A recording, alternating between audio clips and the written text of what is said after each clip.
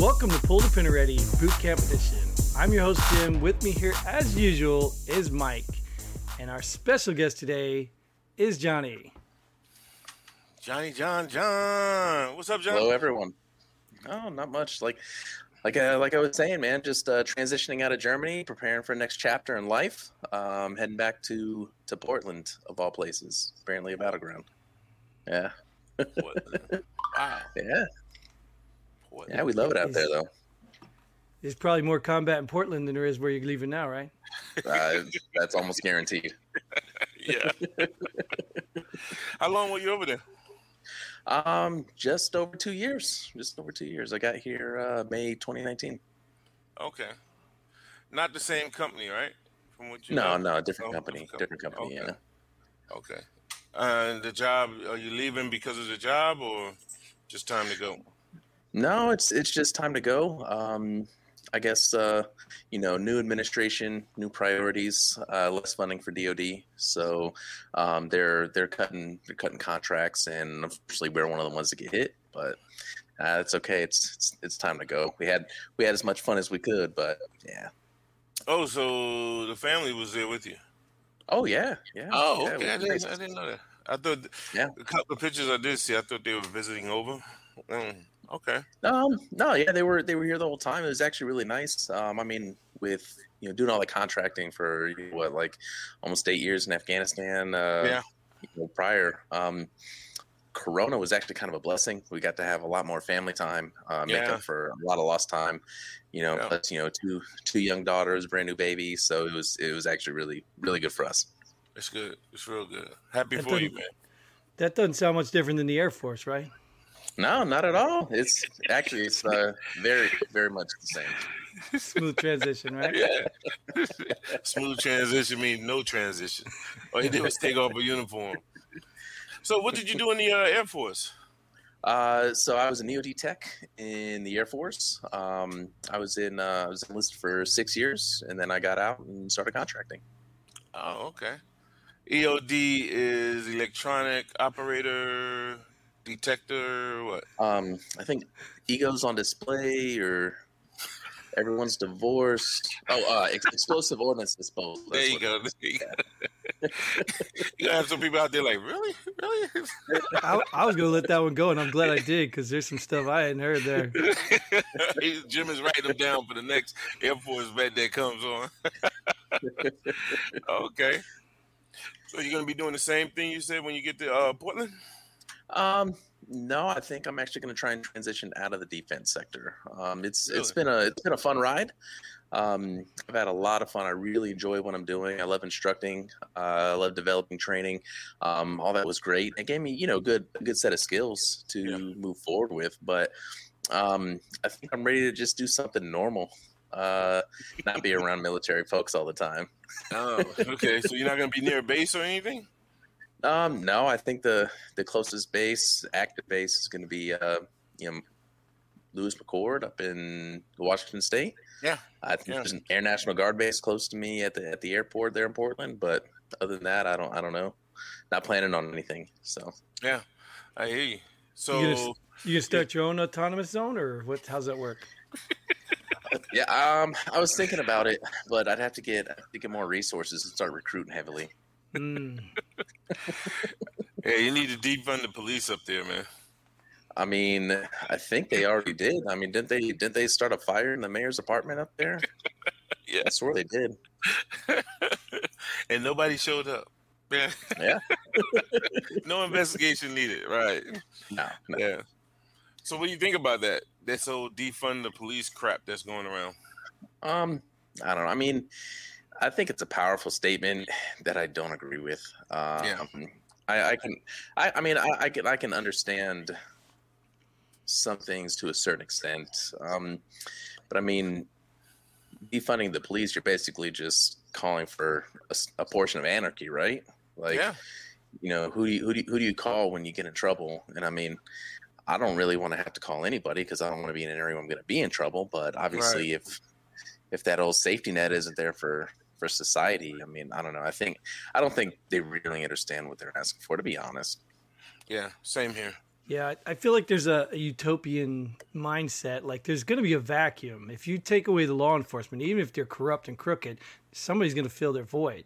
Somebody's going to have to be in charge. Somebody's going to have to control it. So I think these people are, I don't know, maybe they're libertarians. I don't know. Easy. Easy. Easy. Oh, look, a unicorn.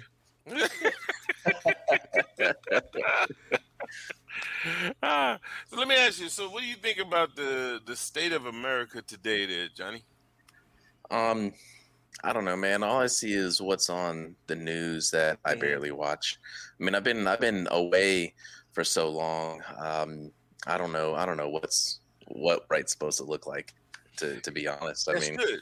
That's good you say that because, and that's one of the reasons why I wanted to have you on because I think we've talked about things like this when we was over in the stand, right? About how we're not, there right now. So everything we get is from maybe a certain family member we might talk to every once in a while, but mainly off of social media and these news outlets that are online. So just going from that perspective, what do you think about the state of America? I mean, from the outside looking in, it looks like a giant dumpster fire. But I mean, obviously, I know that it's not. I know that. I mean, from family members, on my side, my wife's side, friends that are in the States. I mean, obviously, what's going to sell?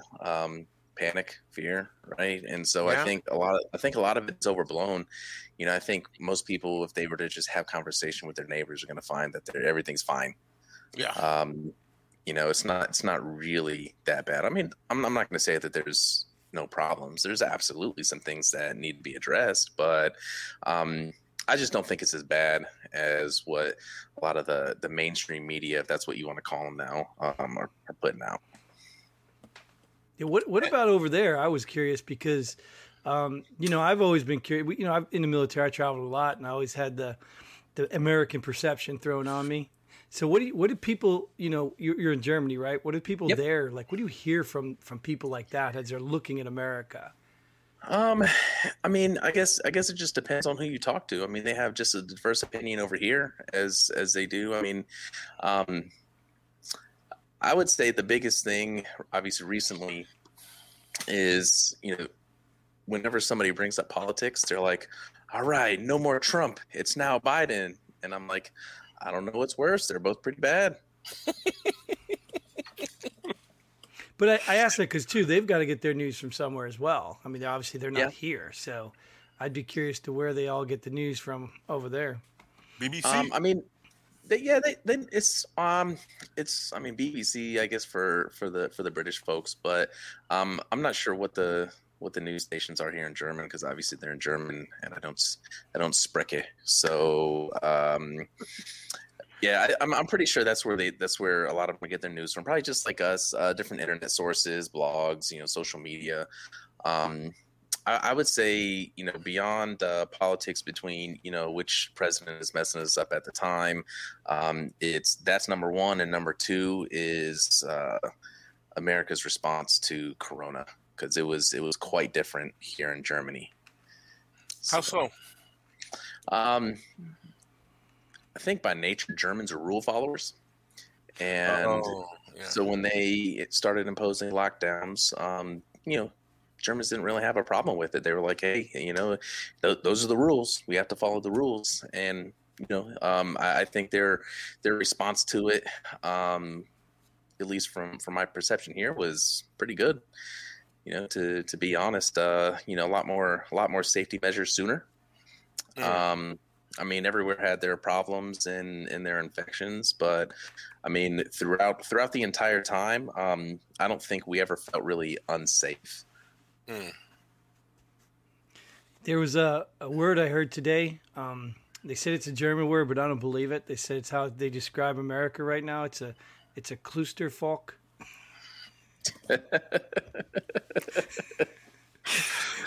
I wouldn't be surprised. It's out there. Would you agree with that, Jim?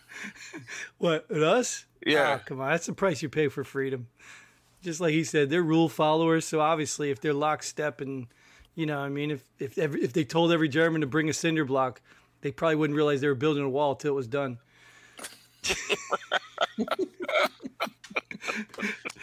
Just playing. I still know some people in Germany. Yeah. He ain't playing though, I tell you that. Well, I mean, it really depends on where you're at. I mean, obviously with the way they implemented their response, and I think, like I said, by nature being rule followers, it went down pretty well. But even the rule following Germans got sick of it.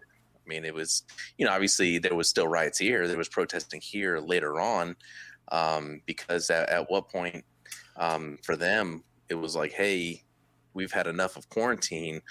Our businesses are suffering and our people are suffering. And yeah, I mean, they got a lot more obviously in benefits through the German government than, let's say, what American citizens have, but they obviously have a much smaller population to be able to do that and be able to keep that going. But yeah, I mean, there were curfews in place, of course, the mask mandates and constant, washing hands and sanitizing and things like that. But even they reached their limit, and, everything just kind of bubbled over. I think the big one, at least for recent memory for me, was Easter. Easter, they were going to impose a very strict lockdown because for them, a large source of infections were coming through family gatherings. And when they said, hey, this is what we're going to do for Easter, strict rules, blah, blah, blah. Well, I mean, I don't know, for those of you guys who have been in Germany, know people in Germany, you don't really mess with Germans and their religious holidays at all. So there was a lot of backlash to it. They stepped back some of their proposed restrictions, and then they just put them in like a week later when there was a holiday. Okay. Another thing is, like, when you talk about the size of the population, I think a lot of people don't realize that Germany, if you manipulated the geographic size, not size, but shape, it can actually fit inside of Texas. Yeah, I believe so. What I mean? Yeah, so we have a lot more land, we have a lot more people, so, the response can be different. Yeah, absolutely. I think that's apples and oranges sometimes. I mean, we can look at other countries, but it's really hard to, narrow America into some model country around the world because we're nothing like most of them. Yeah, yeah, absolutely. That's why I say if you look at what the states have done, then maybe it's better if you did that, but they have to abide by federal, what the federal government says. So, yeah, I think it's, like I said, a lot of people don't realize that. They just see it as a country. Mm-hmm. Being put against another country, and that's it. Yeah. So let me ask you this, Johnny. If you were, we like to ask this question, if you were king for a day, especially since you've spent less than a day in the States in the last 8 to 10 years, what's one of the main things you would change in the States, in America? I don't know. I don't know. I think that's a really tricky question, only because, like I said, I haven't been there to experience, day-to-day life. I mean, for all intents and purposes, the last decade I've been a vacationer. Yeah. From time to time. I don't know. I really don't know. What if you use it as a perspective from what others out there see America as? What would be the number one thing you'd tackle? Ooh, I mean, I definitely think we have a public relations problem. I mean, pretty much anytime anything negative happens in America, it hits the news over here. Because as much as people really do hate it, the world really relies on the United States for a lot of things. So a lot of the things that the U.S. does, I think the rest of the world kind of follows suit. Anything from policies to economics. But on the flip side of that, like I said, anything that's negative that hits the news, anything that's big enough to make the news internationally, it just seems like not necessarily how we're conveying it within the U.S., but how other news agencies are conveying it around the world. It just makes us look like a bunch of bozos. Wow. So you said looks like, not like that we are. Oh yeah, I don't think so. I mean, hey, I still love America for everything it is and isn't, faults or not. But yeah, I mean, it's funny just speaking with neighbors, other coworkers, German folks, whatever. Just their perspectives are completely different, almost at odds with most American ideals. Okay, all right. So let me ask you this, man. If you don't think that, like we said earlier, can you guys hear me? Yeah. Oh, okay. You got a lot of humming noise. Um, if you guys, well, if you, Johnny, don't feel like defund the police is the right course of action, what do you think the correct course would be? Oh, I don't know. Well, I know you can't just narrow it down to just one thing, right? Yeah. So where would you begin? Where would you? Well, I mean, look at my background, right? I've been a trainer, an instructor, a developer for a long time, and I really think the application of training could go a long ways. But I mean, even that in itself, I think is not an insurmountable task, but it's a very high mountain to climb. To try and implement different training standards, enhanced training standards, better training, or even just some training, depending on the funding of the department. But even beyond any kind of funding issues, I mean, just trying to get full-time working officers into some type of training course when they're still trying to perform duties, that's going to be difficult. So, how do you create training around a schedule like that that's still effective? I mean, I think that would be where I would go, is try and do more training, depending on whatever the topic might be, whether it's I don't know, like cultural sensitivity or restraint training. I don't know. I mean, whatever police officers are supposed to have to help make them better, but trying to create something that's effective, that fits in with their schedule, I think that's going to be the biggest part. Yeah, okay, I can agree with that. Yeah, I can't imagine they're much different than the military. Once we started cutting down on budgeting things, we just were doing missions. Training was cut a lot, and I don't know how the Air Force, because I can only really speak for what would happen in the Army, but I saw it a lot. We were jumping from mission to mission to mission, and there was no training in between. And sometimes our training teams would get called off for missions because they didn't have enough people to fill missions. So even training was like whittled down to a skeleton crew. Yeah. Yeah, well, I mean, I think,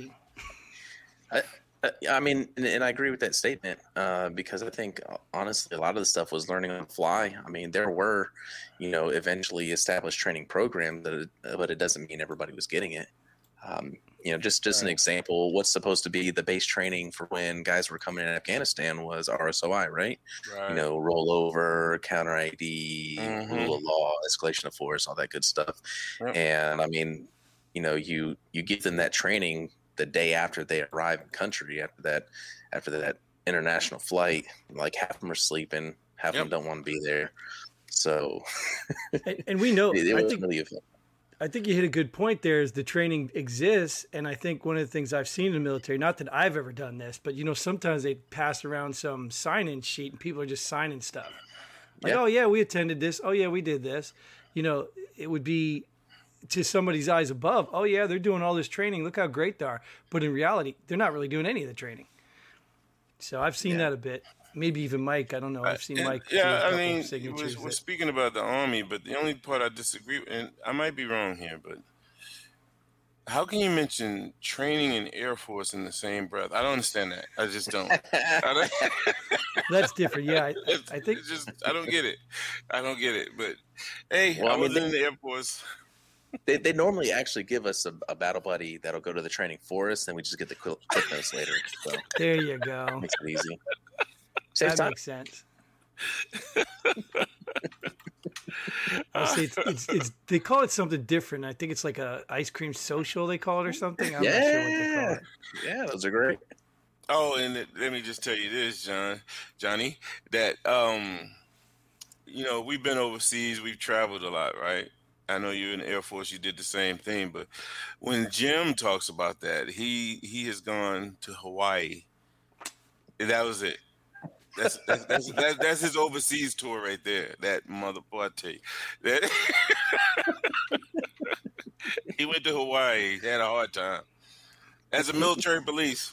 You see this jealousy coming out. Like he just took away half of my resume completely just to say I went to Hawaii. I mean, all I'm saying is, as long as whenever you're doing your MP stuff is playing the Hawaii Five-0 theme song, then you're good. That's all that matters. Yeah, no, none of that stuff over there. There's no Hawaii stuff in Hawaii. That's only in America. You know the kind. Yeah. Oh, that. Yeah. Anyways, Mike's just jealous. Yeah, I told you I don't hide my jealousy, man. Yeah. I wanted to share something with Johnny because he pulled his when he was he pulled his out on me, so to speak, when he was in Afghanistan. So dangerous. Because I know this is a kid-friendly show, Mike. Yeah. So now I have to. I'm not gonna say one up him, but I'm gonna show him. I have a damn good friend, very, very, very good friend named Jimbo Tron, right? And we had a good, kind-hearted debate one time, and so he sent me this in the mail. Oh, there we go. And I couldn't wait to get you on the show because you pulled out the other one on me in Afghanistan. Yeah, my wife gave me my black card when we got married. Yeah, he showed me his black card, Jim. I was like, what the? Oh. Like, wait till I meet her. It's laminated and everything. So it can't even be revoked. I'm good for life. Nice. But obviously it was handmade. It wasn't factory made because, right, Nobody going to print that in the factory. Right. And black people, I don't think they know how to find the factory, right? Isn't that it? Is it right next to the voting booths? Oh, yeah, they won't be able to find that. No. Or the driver's license place. It's somewhere right near there, so they wouldn't be able to find it. Yeah. But that's all I got, Jim. You have anything else? No, I'm content. These Air Force guys, they're hard to talk to sometimes. Cause, I know. They lie a lot when it's training. Yeah. Just all kinds of stories, to be honest. Yeah. Their stories are all about drunken barracks things, you know what I mean? You probably saw more combat related stuff in your other job as far as from your military, huh? I mean, yeah, normally when the Army guys are getting in fist fights, we just kind of got to back away and let them go at it. So, hey, let me tell you, I'm going to tell you how it was in Hawaii just because Mike wants to hear it. In Hawaii, we had all 4 branches there. So I was a desk sergeant down at Fort Tarusi, which is in Waikiki. It's right there, and we saw all the branches come in. And you talk about the Army guys, but the Marines were my favorite because the Army guys were just stupid drunks, right? The Marines were like, they were mad, angry. They could tear a building down. And then you put them in the cell. They're spitting at you, calling your name. And all of a sudden, it's like, hey, your gunny's on his way. Boom. And even if they weren't like that, when Gunny showed up, they were like that. It was hilarious. We didn't encounter a lot of Air Force guys because they didn't really have to go out and party. The party was always there at the Air Force Base. Yeah. I pulled over one Air Force guy for drunk driving. And he was not drunk. He had the slur of speech, everything. And he was not drunk. Put him on the breathalyzer. It said orange juice. He didn't have a lick of alcohol in him. He knew he was weaving, and he did the old, I was reaching for. And he had the slur of speech, called his supervisor down, and the supervisor came down and said, this is not the first time. Because of the slur of speech, and he's so nervous doing all the field sobriety tests. Yeah. Not one bit of alcohol in the system. That was the last one I pulled over. That's some special stuff the Air Force is issuing. Yeah, they know how to hide. Class 5. Spice and bath salts. That's all we need. What do you say? Spice and bath salts. That's all we need. Spice and bath. Still got the recipe down. Nice. All right. Well, we do at the end of our episodes, we call it Pull the Pin Already. It gives you a chance to pull the pin on something you want to pull. I mean, it kind of goes inside with what you do for King of the Day or whatever. But this is where you can just pick any random thing, cereal boxes, bathroom etiquette, whatever and just pull the pin on it, be done with it. So you got the floor. We'll let you pull the pin, then we'll close this out. Oh, man. I would say something that's very near and dear to my heart. So I would like to pull the pin on Bro-Bets. It's just this entire culture that I've noticed, especially through social media. There's these dudes with like these fake outrage and just that entitled mentality. Like, oh, I was in. You have to have respect for me, and arguing with people online over it's Memorial Day, not Veterans Day. It's like, shut up, just shut up, dude. Like, you did your time. You're probably a douchebag when you're in. It means you're still a douchebag while you're out, most likely. So get over it, man. Just get over yourself and, just be proud of what you did. And that's it. Somebody thanks you for your service on Memorial Day. It's their bad, bro. Whoops. I have to agree. Yeah. I just tell them, I'm not dead yet. Yeah. It's just, I don't get what they're trying to do a good thing. Yes. It's kind of like somebody saying, what was the other one during the holiday season? Oh, Merry Christmas. I don't celebrate Christmas. All right, damn, motherfucker. Yeah. All right. Somebody just trying to be nice to you. So somebody say, hey, thank you for your service. Yeah, it's Memorial Day, not Veterans Day. Well, damn. All right. I'll see you on Veterans Day. Wish nothing. I was about to say something bad. But no. But yeah, that's a good one, though. That's a good one. Appreciate that, Johnny. All right. You got anything, Jim? No, I'm content. That's good, yeah. Thank you for your service. Thank you, Johnny, for showing up. Thanks for joining us. Yeah, hey, thanks for having me today. I appreciate it. This was fun. Jim is one of those guys that don't like it. That's what the problem is. What? No, I don't. I think it's sad that people don't know the difference. But anytime somebody wants to thank me for my service, but then again, in reality, I do feel awkward sometimes when people do that. Like, what is your response when people say thank you for your service? I get awkward thank sometimes. you. I appreciate it. Yeah. I mean, that's what I've got to. But it's almost like, well, thanks for staying here. Like, I mean, I don't know what to tell. Like, thanks for trying to sleep with my wife. I mean, like, what do you say? Like,